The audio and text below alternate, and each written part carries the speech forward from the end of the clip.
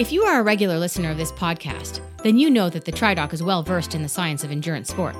If you are looking for a coach who will bring that kind of insight to coaching, someone who brings more than 20 years of experience in racing and the knowledge that comes with years of coaching and both USAT and Ironman U coaching certifications, then maybe the TriDoc is someone you should consider for your coach to help you take your training and racing to the next level. As a member of the staff at Life Sport Coaching, Jeff Sankoff can get you access to team workouts and camps, as well as discounts on clothing, nutrition products, and even bikes. So if you are thinking about a triathlon coach to help you achieve your performance goals, visit tridoccoaching.com or lifesportcoaching.com to see how the TriDoc can help you get to where you want to be in triathlon. Those websites again, tridoccoaching.com or lifesportcoaching.com.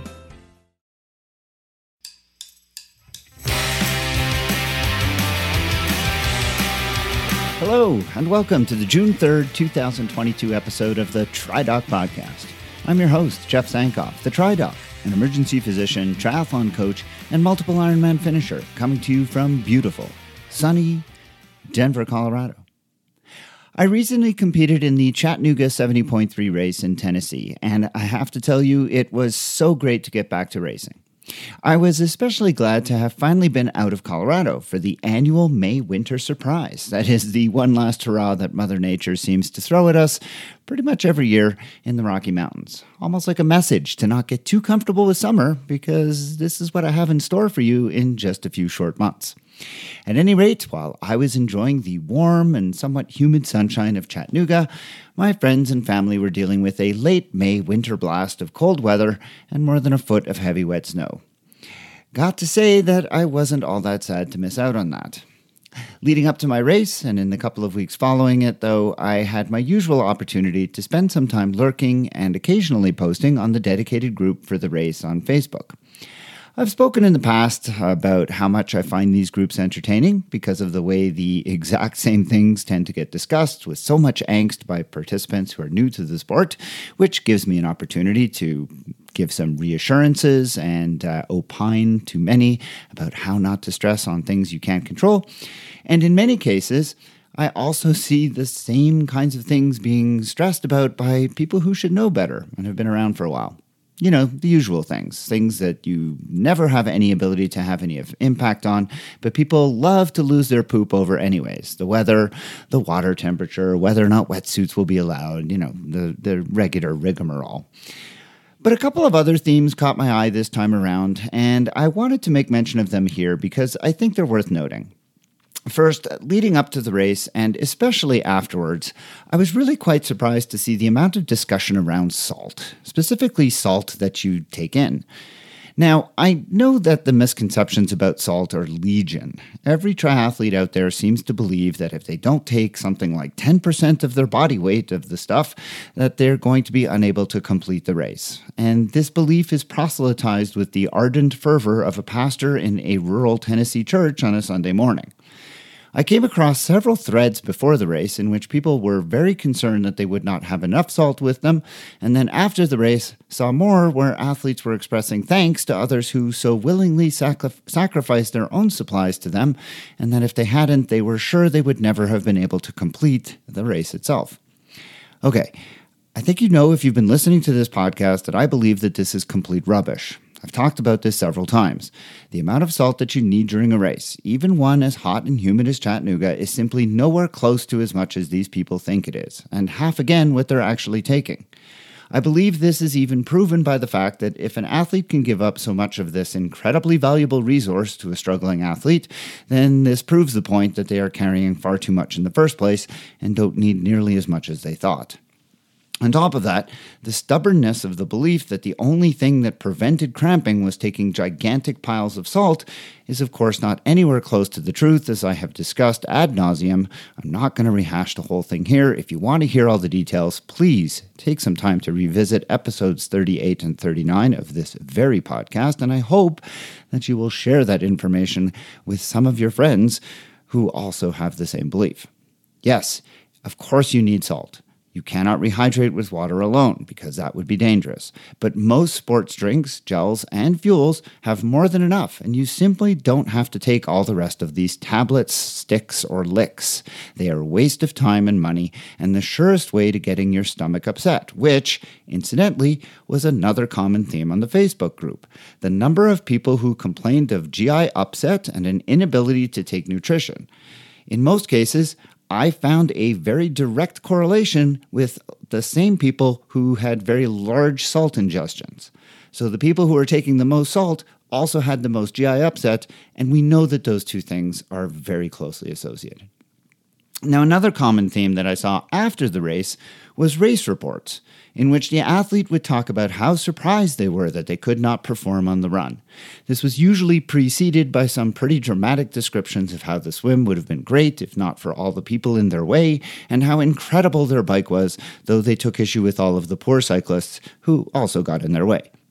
Not once did I see an athlete like this own up to perhaps erring in their execution. Not once did someone say, maybe I should have backed off on the bike a little bit so that I had more left on the run. Not once did I see a comment about how they enjoyed the day. Rather, they spent most of their time finding things external to themselves to blame for their issues and results, and not once really appreciate that they were out there racing and had a good time. Look, I get it. I have had races go south on me as well, and for a long time, I didn't want to face the reality that, in fact, the reason I was having trouble had nothing to do with anyone but myself. Either I wasn't training enough, or smart enough, or I didn't execute well. It's much easier to blame others than it is to look inward, but I promise, if you want to improve, the best way to do so is to stop finding things external to you to blame for your results, and instead, look in the mirror and ask, what could I have done better? And how will I do so next time? That, my friends, is a lesson that we can all learn from. And for the record, I had a really solid day. I planned my race and executed it to perfection. I used exactly 0 supplements or salt and had exactly 0 cramps nor GI issues. I did 2 weeks of heat acclimation as described in episode 17 of this podcast. And for the first time ever, I had a really great day with my age group.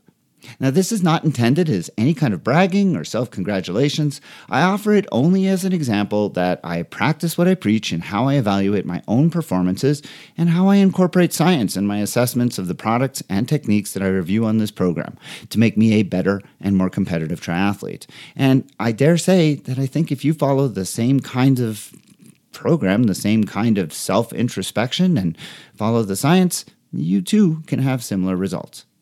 On the show today, I'm going to look at some recently published research on how hydration status can affect an athlete's perception of their effort. We know that hydration status plays a role in our ability to perform well, especially in warmer environments, like in Chattanooga a couple of weeks ago. But what if on top of that, being dehydrated also makes efforts feel more difficult? Well, I look at this recently published science, and that's coming up shortly. Later, I'm joined by Irish physiotherapist and running superstar Owen Everard. Owen is an avid listener of the podcast and contacted me to chat about how he believes that strength and plyometrics can be integrated into a triathlete's training regimen in order to make them faster and more injury resistant. And that conversation's coming up afterwards. Before all of that, though, I want to take a moment to remind you about the opportunities that exist for you if you become a Patreon supporter of this podcast. For about the price of a cup of coffee per month, you could sign up to support this podcast and in doing so, get access to bonus interviews and other segments that come out every month. Right now, there are interviews with Joe Friel, Skye Munch, Laura Siddle, Dave Scott, Mark Allen, and many others, all available on a private feed just for my supporters. And now, while supplies last, for those of you who subscribe at the $10 a month level, you also get a really awesome Boko TriDoc podcast running hat. So visit my Patreon site today and become a supporter so that you can get access to this really cool thank you gift. The URL for more information, where you could see the hat and sign up, is patreon.com/TriDoc podcast. And as always, thank you so much in advance just for considering.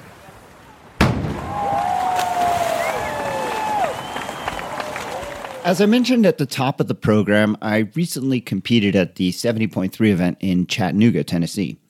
That race is well known for its current-assisted swim, the scenic bike course, and the bridges that you run over as part of the run course. And another thing that it's known for is its weather. Tennessee in late May can be steamy with daytime highs in the 90s and humidity levels, well, not far below that. And when I raced a couple of weekends ago, it wasn't quite that bad. But staying cool and hydrated were hugely important for anyone who wanted to have success that day. Hydration is something that I've talked about a few times on this program and remains a popular subject amongst triathletes and a ripe area for product manufacturers to exploit because of that. I came across an interesting paper in the medical literature recently that put a whole new perspective on hydration that I wanted to share because I think that it's potentially really interesting. This paper summarized a body of research that has been done over the past few years, looking at the impact of hydration status not just on how we perform, but on how effort is perceived. Now, why, you might ask, is this important? Well, let's acknowledge that training and racing for endurance sport can often be a challenge. Of course, there is the physical aspect of getting your body to adapt to the increasing load and stress associated with more volume and intensity needed to get faster and go further. But then there is also the mental fortitude needed to push the body through these increasingly difficult workouts. And it's this latter aspect of training that I think is often underappreciated. Many athletes believe that in order to become a better swimmer, biker, or runner, that they just need to train more. But few will consider that in order to be able to train with higher quality, they have to first leverage the ability of their brains to resist the urge to tell their muscles to just stop. Now, it's long been understood that how we perceive effort has a lot to do with how long we will then be able to sustain that effort. Before we had reliable metrics that we could get from things like power meters or heart rate monitors, the rating of perceived exertion, or RPE, was the most widely used scale to allow athletes to give feedback to coaches on how hard they were training, and for coaches to then prescribe workout intensities. Originally developed by Gunnar Borg, the RPE has been extensively validated to be universally applicable across sports, age groups, gender, and populations, and it's a reliable and reproducible means for assessing or prescribing exercise intensity. But one of the most important things to recognize about RPE is that because it's entirely subjective, it can mean very different things to different people. For example, one athlete might report an RPE of 8 on 10, and I should point out that the scale can be reported out of 10 in a modified version or out of 20 in its original form, but both of them are considered to be valid. In any case, one athlete could report an RPE for 8 out of 10 when cycling at a given percent of their FTP, and a different athlete might report an RPE of 6 for exactly the same effort. That's where this subjectiveness comes in. The difference between those two athletes is how they perceive their effort, and that relates entirely to their brains. Now, I want to point out that RPE is often interpreted as being almost a standard scale across athletes, that an RPE of 6 will represent a similar percent of maximal effort for any two athletes, but the reality is that this is just untrue. The subjective nature of perception makes this clearly impossible. RPE is still very useful, but it means that it is more useful for individuals to compare their own efforts to each other than it is to compare different individuals to one another. Now, this tendency to perceive effort differently is frequently cited as the reason why beginners in endurance sport don't stick with it. If a new athlete perceives the workouts as being too difficult, they are less likely to keep going. Similarly, it's also proposed as a reason for why some experienced athletes have success when others might not. An athlete who can push harder at the end of a race because he or she perceives the effort as being less than others will see better results than one who perceives that same effort as simply much more difficult. Now, there are a number of physiological and psychological stressors that can impact how someone perceives their effort or actually rates their perceived exertion. So it follows that if those different stressors can be kept to a minimum, athletes could improve their ability to perform. Remember, your ability to perform has a lot to do with how you perceive the effort. One of the physiological factors that has been frequently hypothesized to impact how we perceive effort, but remains a little bit unclear to this point as to its actual role, is hydration status. Now, I've spoken on the podcast before about how hydration status has clearly been shown to have a role in affecting physical performance. And we know this because of how it impacts cardiovascular and thermoregulatory systems. With increasing levels of dehydration, heart rate has to go up in order to maintain oxygen and nutrient delivery, and core temperature rises because of an impaired ability to offload thermal energy via the normal processes that are so dependent on water. It has also, though, been suggested that independent of these physical processes, dehydration might have an impact on the psychological perception of effort, and that this can manifest as decreased performance completely independent of any physical manifestations. A recent study published in the Journal of Exercise Science and Fitness collated the results of 16 different studies that have evaluated this specific question to answer several different research questions. First, does RPE change in response to exercise-induced dehydration? Second, what is the magnitude of the change as dehydration increases? Third, is the magnitude of the change practically important? And four, are there any identifiable factors that may moderate the relationship between dehydration and RPE?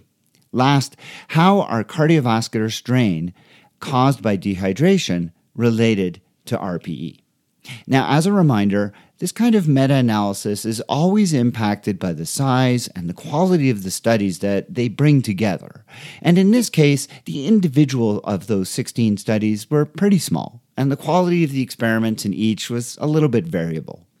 Nonetheless, a total of 147 athletes were included, of whom only 2 were women, and the vast majority of the studies employed cycling as the exercise to be studied.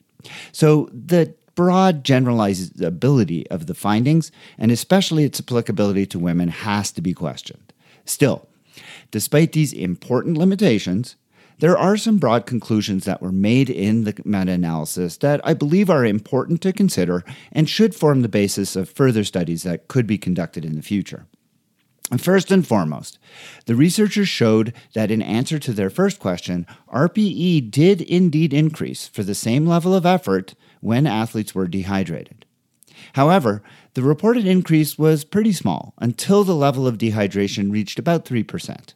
Only at that point did the difference in RPE become greater than 1 point for the same level of effort in the same athlete. Remember, RPE can't really be used to compare athletes to each other, but it's pretty reliable for comparing efforts within the same athlete. And what we see here is that within the same athlete, performing at the same objective measure, so a percentage of FTP, the athletes perceived a greater effort when they became more dehydrated. The authors of the article argued that while this was an admittedly small difference, it's still likely important in certain contexts. For example, for recreational athletes who are getting started in endurance sport, an athlete who perceives an effort as even slightly more difficult is less likely to keep persisting with the activity than if they perceived it to be less hard. Alternatively, for a competitive athlete needing to exert themselves in order to obtain a personal best, that difference in RPE could also be pretty important.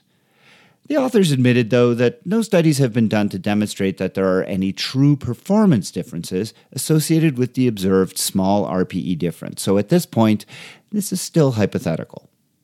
Interestingly, when looking at all of the available data, the authors could find no correlation between RPE and exertion specifically related to any of humidity, exercise duration, exercise intensity, aerobic capacity, nor ambient temperature, indicating that in isolation, none of those could explain the difference in RPE seen as dehydration increases. So just to clarify, when they controlled for all of these other factors, it was only the dehydration that could account for the difference in RPE. None of those other factors, humidity, the temperature, aerobic capacity of the athlete, could explain the difference in RPE. It was only the dehydration that really pointed to this difference.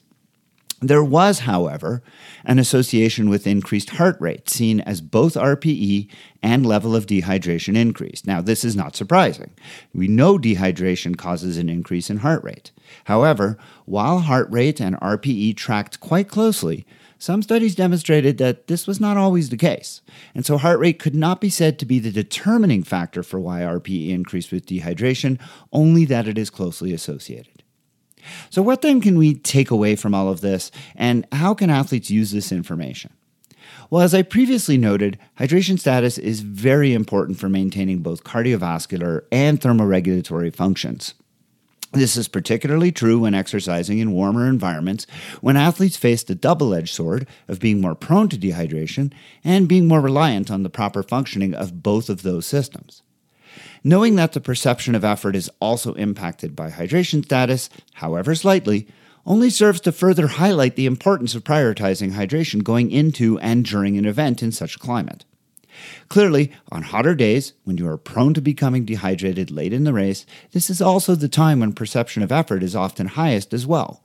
By focusing as much as possible on good hydration practices and keeping yourself at or below that 3% dehydration status for as long as possible, you might be able to mitigate this issue and give yourself an advantage over other athletes who don't do as good of a job as this, both because you'll be able to perform better, but also because you won't perceive the effort as hard as they will. Essentially, by continuously taking in adequate fluids and electrolytes, it may be possible then to go harder for longer without perceiving it as quite as difficult. Though to be fair, the emphasis here has to remain on may, and until we have better studies, can't really be as concrete as we would like. Do you have a question for me to consider on the podcast? Well, I hope that you'll email it to me at tri_doc@icloud.com. And there's always the option of joining our private TriDoc Podcast Facebook group on Facebook. Head over there right now, answer the very easy questions. I'll admit you right away. You can join the conversation and submit questions for future consideration as well.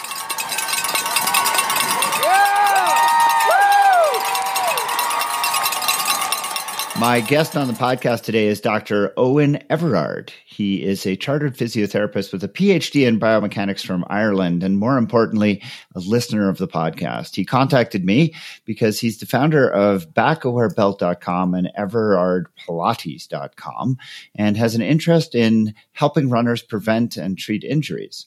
Professionally, he has lectured in Ireland for over 10 years on sports medicine and biomechanics, publishing several peer-reviewed studies. And from a sporting perspective, he has quite an impressive palmares. He's won 5 national senior running titles. He has represented Ireland on the international stage from 800 meters all the way to 10K cross country. He is a sub 4 minute miler, has run sub 14 minutes for 5K just last year, and just last week ran 29 minutes for 10K. He's also the current indoor 3,000 meter European over 35 champion, but he slowed down just long enough to join me here to discuss the importance of strength, Pilates, and just overall plyometrics to helping us triathletes and normal mere mortal runners in preventing and treating injuries. Thank you for contacting me and for agreeing to join me on the podcast, Owen. Jeff, thank you so much. I really enjoy this podcast. I listen to Spotify on my runs, so it's great to be a guest. Well, I don't know if I'll have to skip this week. I'll have to shorten the episodes to make them doable for your running. My goodness, your speed is very impressive. Hopefully, some of it will rub off during the course of this conversation. So I'm really glad that you got in touch because we all know that running injuries are very common for runners. I've actually spoken with a couple of physiotherapists over the course of the time that I've been doing the podcast, but I'm always interested in getting other perspectives. And when you contacted me, I was intrigued by the notion of using Pilates. I personally don't, but I know many who do. So let's get right to it. I think that we all think of running injuries as being pretty much overuse kind of things. But why don't you tell me from your perspective, why do we get injuries? What are the most common ones? And what can we do to try to prevent them? Yeah, well, I think you're dead right, Jeff. And obviously I would listen to some of the other episodes, and obviously your medical background has given listeners a really good perspective on why we get injuries. But it is that thing that if we compare the injuries triathletes get to soccer players, to field-based sports, we don't really get muscle injuries. They are those overuse injuries. Generally, it's overloading the passive system being the tendons, the ligaments, the joints. That's why we get plantar fasciitis, Achilles tendonitis or tendinosis, whichever one you want, knee pain, hip pain. because what happens is the muscular system isn't firing the way it should. And running is all about like absorbing loads and then pushing off again. So that means that the passive system has to absorb those loads because the muscular system isn't taking its fair share. In addition, then, a lot of people without a structured plan, they tend to do the same. They might have the same loop that they do or the same routine. So they run at the same pace, or they cycle, or they swim in the same range of motion. And what it does is that we get the passive system, which is working more already because the muscular system isn't working. And then we have this smaller range of motion. So only that particular, say, part of the joint or that particular part of the tendon is getting overloaded. And that overload then can lead to these injuries. So 3 things I think people can do straight away as a takeaway is, the first one is variation.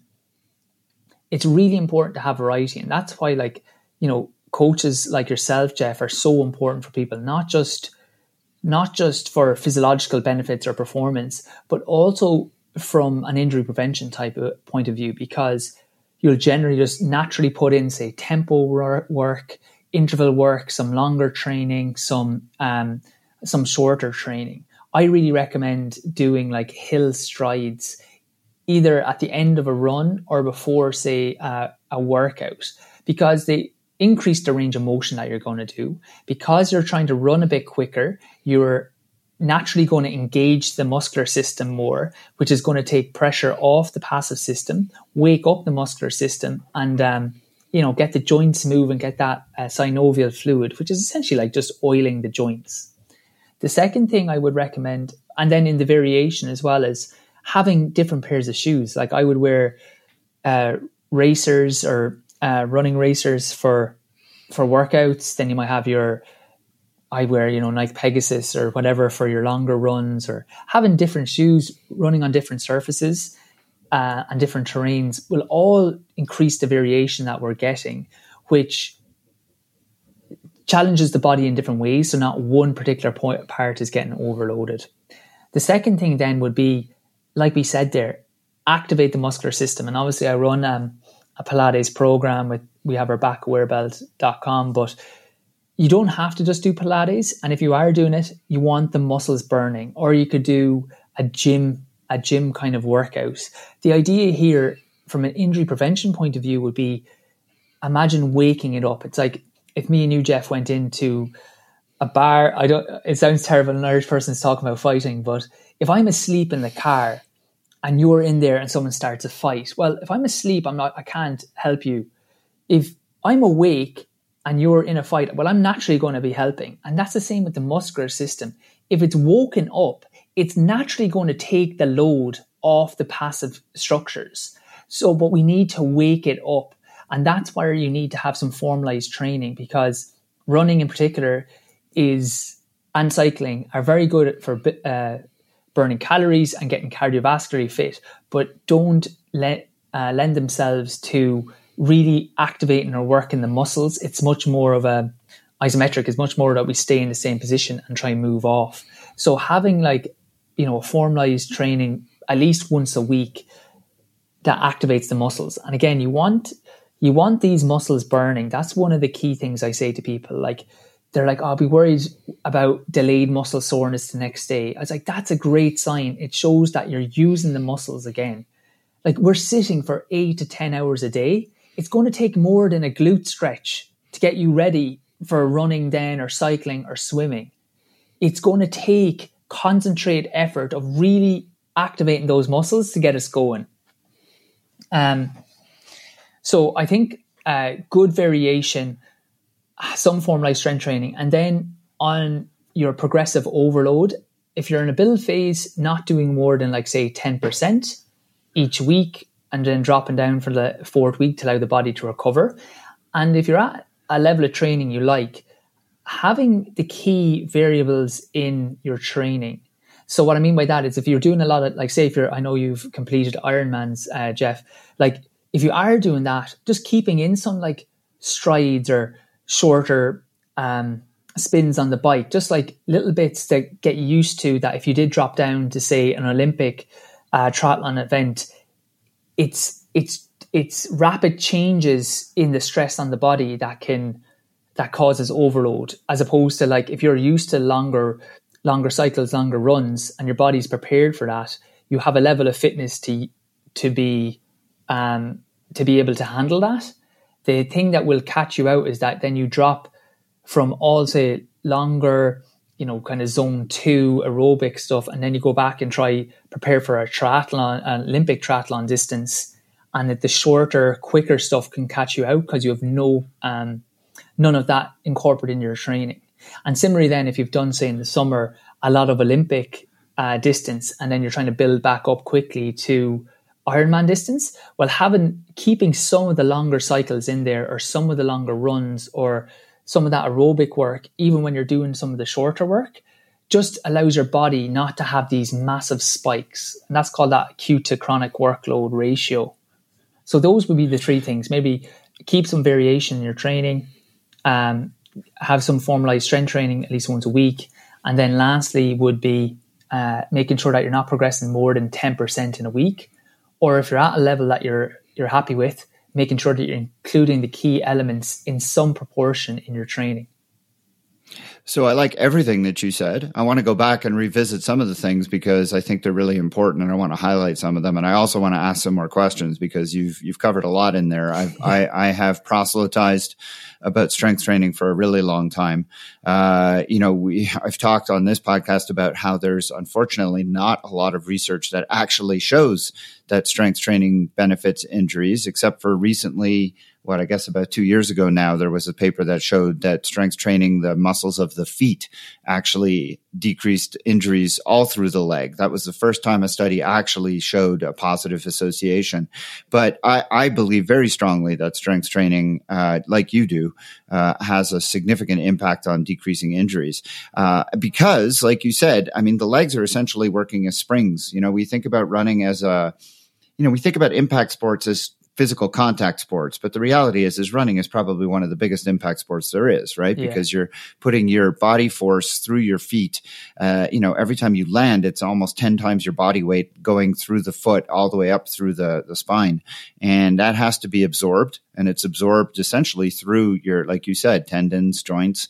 And then that energy is stored and then pushed back through the ground to propel you forward. And it's that continuous over time of that energy coming up through the leg and then being expended back down through the ground that results potentially in injury. And I really like this idea that you really eloquently put there, this idea of adding variation to the terrain you run on, to the way you run, the motion you run, as a means of mitigating overuse, because you're not doing the same thing over and over. You're accounting for variety in terrain, accounting to variety in your gait, and that is a way to allow your joints, allow your tendons, allow your muscles to experience different movement, and therefore mitigate this idea that you're not going to be doing overuse because you're changing things. I really like that. Yeah, that's well put. That's better than I put it. One thing also that you mentioned, and I hear this a lot from people, and I'm pretty sure I know what your answer is going to be because it's probably going to mirror mine. But, when you look at runners, I mean, I'm looking at you, I'm watching you on video, and, the fastest runners, the most elite runners are generally little people. And when we talk about doing strength training, most people think about people in the gym pumping iron, lifting large things over their head. They have a hard time imagining runners doing that. So, here you are running a 14-minute 5K. I can only dream of running anything close to that. And I'm not a little person. I'm not overweight by any means, but I have large muscle mass. So, and I'm not bragging. It's not something I want. I'd like to be smaller so I could run faster. How do you sort of reassure people that no, strength training doesn't necessarily come with building muscle mass. It's just about strength and not necessarily getting big. Yeah, exactly. And it's your strength to weight ratio that really goes. Well, I've trained I won't mention her name because I haven't asked her just before this podcast, but I've trained and gone a lot of training camps with like a girl who's been senior European champion multiple times. And she used to do strength training like 4 times a week. It's basically because running, if you're running or cycling or swimming at a sufficient amount, that's going to burn excessive calories. So you're only going to put on weight when your calories is way in excess of what you're doing. So then the calories get converted to muscle mass. If you're still running or swimming or cycling, it's just going to essentially lean you out a little bit. You know, it's she was like had no weight at all, and she was a cross country and a marathon runner. So I think that is. Well, and it's also the kind of exercises you're doing, right? I mean, you know, to put on muscle mass, you have to lift successively higher amounts of weight at higher reps. Whereas when you're trying to do strength, you're not necessarily increasing the mass you're lifting. You're just increasing them with usually standard amounts of reps. Yeah. You're trying to build strength as opposed to build muscle mass. Yeah, exactly. And even with that though, because a lot of the times I would be recommending like say 12 to 15 reps of things with short recoveries, which is what people would do for it is what people would do when they're trying to build muscle mass. It gets that kind of, say for men, it gets that like hormonal response. But when you're a distance runner or you're doing, our calorie deficits are so much that there's a thing called protein sloughing. So a lot of times you're degrading the protein. So it just means that there isn't sufficient protein there to like build excessive amount of mass because you're going to, as you're running and you need to run or you need to cycle. And again, as you said there, I'd be advocating now, as I said, that girl did 4 times a week with absolutely, if you saw this girl, you would think she had never seen a gym. You would know she looks strong, but she didn't look, you would never think she actually was able in a gym lifting what she was doing. But for me, it's about like thresholds. It's like, you know, once a week, twice a week in a gym or Pilates is not going to be sufficient, especially when there isn't like a structured diet to try increase it. You always see it. I remember with people, women in particular, worried about like putting on muscle. It's like, oh, I don't want like Arnold Schwarzenegger arms. It's like, are you taking steroids? And they're like, no. It's like, then don't worry about it. It's not going to happen to you. You don't, it's not, as long as you're still doing and it's also like you said, nutrition is such an important facet of this, right? I mean, to put muscle mass, you have to be taking in a lot of protein, and most endurance athletes are not doing that. And it's the way you lift and also the amount of protein you take in that matters. And we want to be clear, we don't want people running a calorie deficit. We just want them running. We want them running the amount of calories they need and not an excess amount of calories, which is what would lead them, because weightlifters take in huge amounts of calories in excess of what they actually need. The idea being that those excess calories go to build muscle mass, which is not what we want as endurance athletes. And so we want to be in caloric balance, not in a deficit. And even if you have a slight surplus, like I know some runners who are very elite, who we eat like horses. I don't know if that's a expression in America, but like we a lot, because you do need a lot of, your vegetables and calories to sustain your running. I know in cycling you can get away with a little bit more, but one, genetically we're probably not built like that, and then two, as you said, because you're doing aerobic events, it's just not going to be an issue. I haven't seen it in an issue with any elite runner. And as I said, I know ones that have done like 3 sessions a week. Say I was with the Australian team, they used to do like, say, triple Tuesday, triple Thursday, and triple Saturday. But that was like a run, like a workout in the morning. About 2:00, they do a gym session, and then an easy run on Tuesday evening. Like, it is impossible to be putting on weight when you're doing running. Like, your body is like, well, I can't be carrying this amount of excessive weight, say. Yeah. Okay. So I want to talk also about this notion of running stride, because we hear a lot about how stride and cadence can also play a role in running economy, and how running economy is a, catchphrase for being able to run quickly and being able to do running well. So how does that factor into injury prevention? Yeah, well, I think, as you said, like running economy is important just to define for people again, is that it's like how much petrol or how much gas you use in your tank. So it's like, how efficient is the car? How efficient are you at using the energy you have? So ways of improving that is through strides. And it's that variation again, where if we're doing strides like hill strides or strides on the flat, because we are opening up the joints, they're moving more, and the more movement in the joints, the more that synovial fluid gets kind of produced to keep the joints loose, essentially. It also, because again, we're consciously trying to go quicker, it allows the muscles to be more activated, the core to be more engaged, which will help you when you go to slower speeds. So that's a big thing, as I said, it's that activation of the muscular system. We always recommend people to do like 90%. Don't ever force these things, because obviously if you're using the muscular system, we don't want muscular strains. Just trying to run slightly quicker will start getting the benefits. And as you get better at that over weeks, you'll just naturally, your speed will improve. Then, because obviously if you're running quicker, your body has to try work it. It'll work it out itself.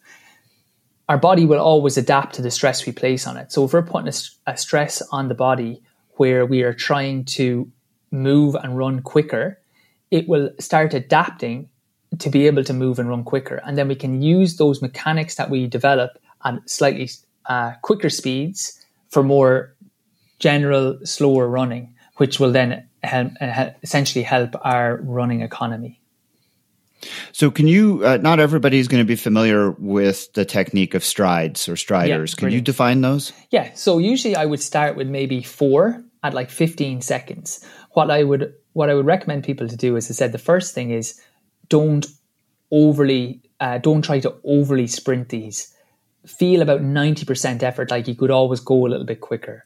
What you generally do is you start quite gradual, you build into it to about like in the first, say, 2 or 3 seconds, build in where then you pick up this pace to about 90% effort. Not like I ran 18 seconds for 100 meters before I'll try do 90% of that. Just what feels like a good quick pace, and then gradually slow down in the last 2 to 3 seconds. So, we're only at top running for maybe like 7 seconds with, maybe 5 seconds to build up, 5 seconds to, 3 to 5 seconds to build up that pace, hold it, and then 3 to 5 seconds to cool down.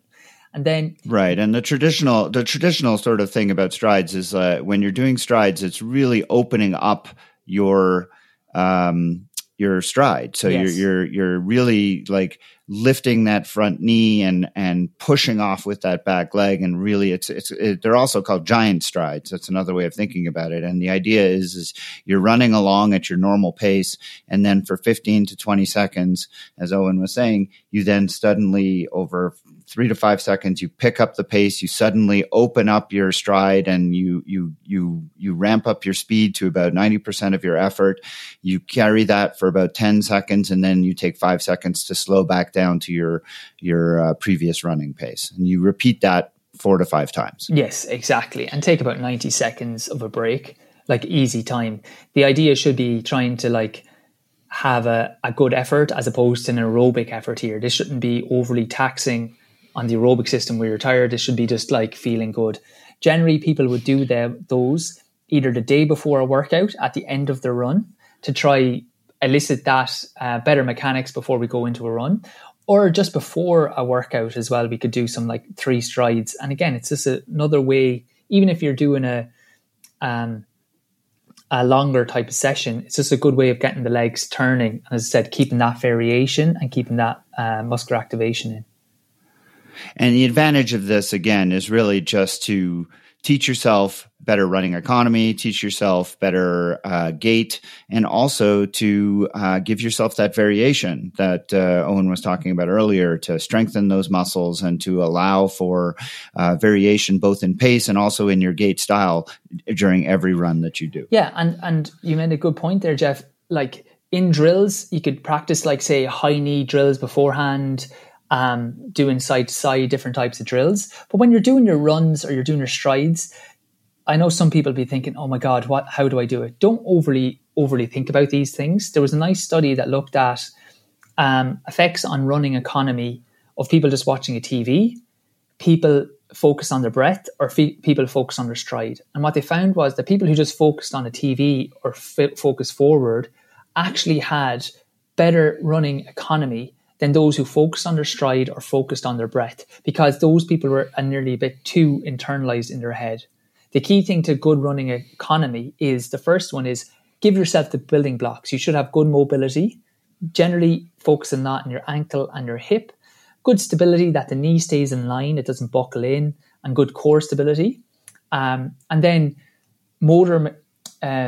good kind of motor coordination or motor control, it's called, which would be like, doing some high knees, focusing on some key things if you're doing like A skips or B skips. But then once you have those building blocks, just focus on running, just like intentionally try pick up the pace, as Jeff was saying, and that's going to bring the benefits. Sometimes there can be paralysis by analysis. People are like, oh, I wasn't sure if I was doing it correctly or if I was lifting my knee. If you're naturally trying to run, your body after a couple of weeks of this will you'll find that you're naturally running with better mechanics than you were before, because it adapts to the stress. So it's going to adjust as much as your body is able in that time. It's pretty amazing because, I always tell people swimming is the hardest thing technically to master as a triathlete, but running is something we all just naturally do. And yet when I watch people run, I'm amazed at how, in fact, there's such a variety of abilities in running, not just by speed. Like, obviously there are some people who are able to run fast over long periods of time naturally, but there is a variety of abilities just in terms of gait. I watch people run and I'm always amazed at how it's not so natural.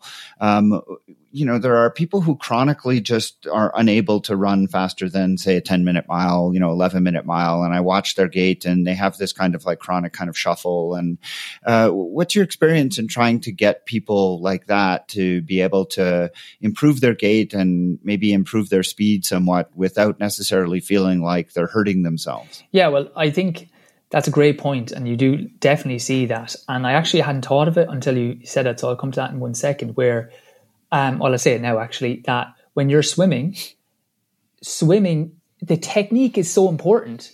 It's like where with running, it's a case of just get in, and well, we've all been able to run since we're probably like 2 years old. Like a 1-year-old, we're walking, we're running quite sufficiently by, say, 18 months. That no one ever thinks, well, we could work on that technique a little bit. Where with swimming, when we go back to it, even as adults, there's a lot of time where it is just working on the technique. We might do stuff with the, different sessions could be just purely focused on technique. So I think it is something that people could adjust when they're running. The first thing I would say is that for the person, say, running a 10 or 11-minute mile, do you have those building blocks? Are you like chronically stiff? If you're sitting in your desk, say, 8-10 hours, it could be a thing of, we need to get you moving better at the hips. We need to get you activating the core. I had a guy who had a decent level sprinter, and he had a hamstring injury, a pretty bad one. So he was coming to me as a physio patient. And after, like, say, 8 weeks, he was back, he was good. His coach came up, and his coach is very high level. And he had all these books on like functional movement, which I would be into, making sure people are moving correctly. And he goes, you were seeing X. And now, I can say his first name actually. You were seeing Aaron. I've been trying for years to get Aaron to do these drills or run with these mechanics better. And all of a sudden now he's getting all the key things.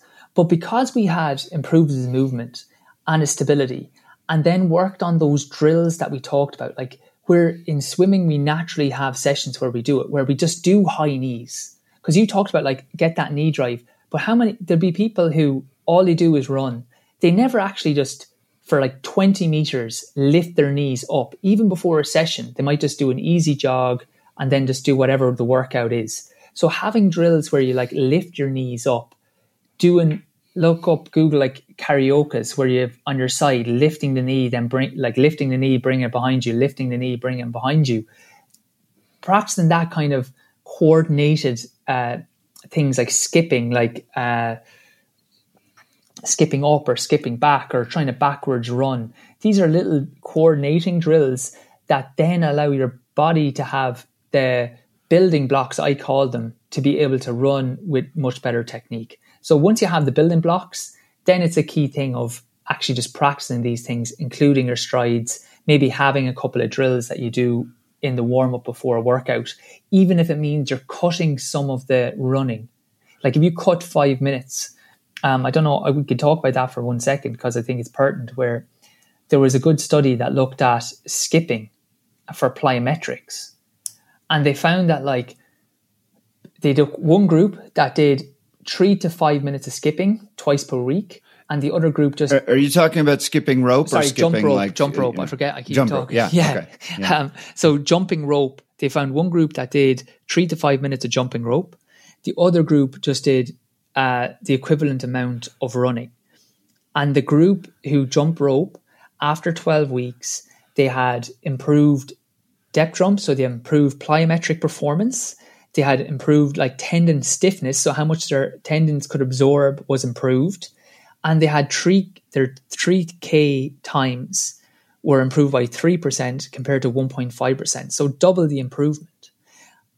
It's just, and why I love skipping just as a thing, I have a jump rope in my car. I just, at the end of a run or two, just take it out. I come home a little bit early and I just jump rope. I usually go double leg for 20, single leg for 10, single leg for 10, and then 1-2 on my right leg, 1-2 on my left leg, and repeat that 10 times. I take a little break and I do that 3 times. What's great about jump rope was when I started, I just kept hitting the rope. I would say I did a cumulatively maybe 10 actually successful jumps in the 3 minutes, but I didn't keep going. The 3 minutes was up. Now I can do I just do 3 sets of that 20, 10, 10, and then alternate and leave it at that, because again, it's that hitting that threshold. But it's that thing of, do we focus on these parts in the training? Because if you're very poor at that, that's going to get such a bigger improvement in overall performance, rather than your aerobic system is probably well developed if you're going out for long cycles, long runs, doing your swimming anyway. You'll probably get much better bang for your buck, improving the things that you don't do up to a sufficient threshold.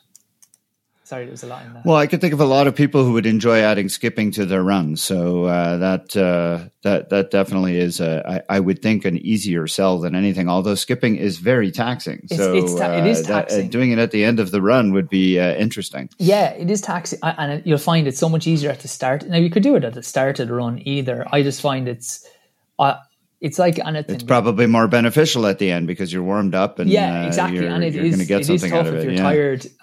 I usually do it on an easy day, but if you're tired, it's a great one. And having it in the car, get it done before you go inside, because once you're inside, right? if you've sat down or if you had your recovery drink, it's hard to get back out there. So it's just making things easy for ourselves. So, Owen, you've had a very accomplished recent couple of years yourself as a runner. What's next for you in your running career? Do you know what's funny? I had the goal. I suppose I would have always been a miler, so running the mile, and I would have had a lot of my most success at the mile or 2 mile events, 1500 and 3K. And then I got to my 30s, and I was like, I just don't think I'm going to get that much quicker over these. So I'll try hit all odd numbers. So for 3K be sub 8 minutes, for 5K be sub 14 minutes, and then for 10K be sub 30 minutes. So I've hit all those now. So it's a little bit of limbo because it's only the start of the season. I'm going over to Belgium in about 2 weeks, and I will do a 5K on the track, and I think that'll be my last track 5K. And then I think I'll just continue to train and maybe do some more local races and more enjoy it, rather than there's always a pressure if you want to try run your fastest. I really, really enjoy running, but it's an interesting one. I think it's because I've just, as you said, last week I broke 30 minutes for the first time for 10K. So I just feel like I'm all ticked now. So probably a bit more. Well, relaxing. we'll have to get you swimming and biking. That's all. We'll have to get you out on the triathlon course and see what happens terrible there. In the swim. So at least that's always humbling.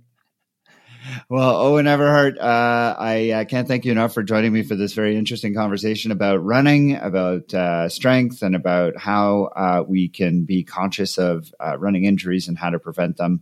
Thank you once again for joining me today on the TriDoc podcast. Jeff, thank you so much. And as I said, I really enjoyed the podcast, so it's great to be on it. Truly honored.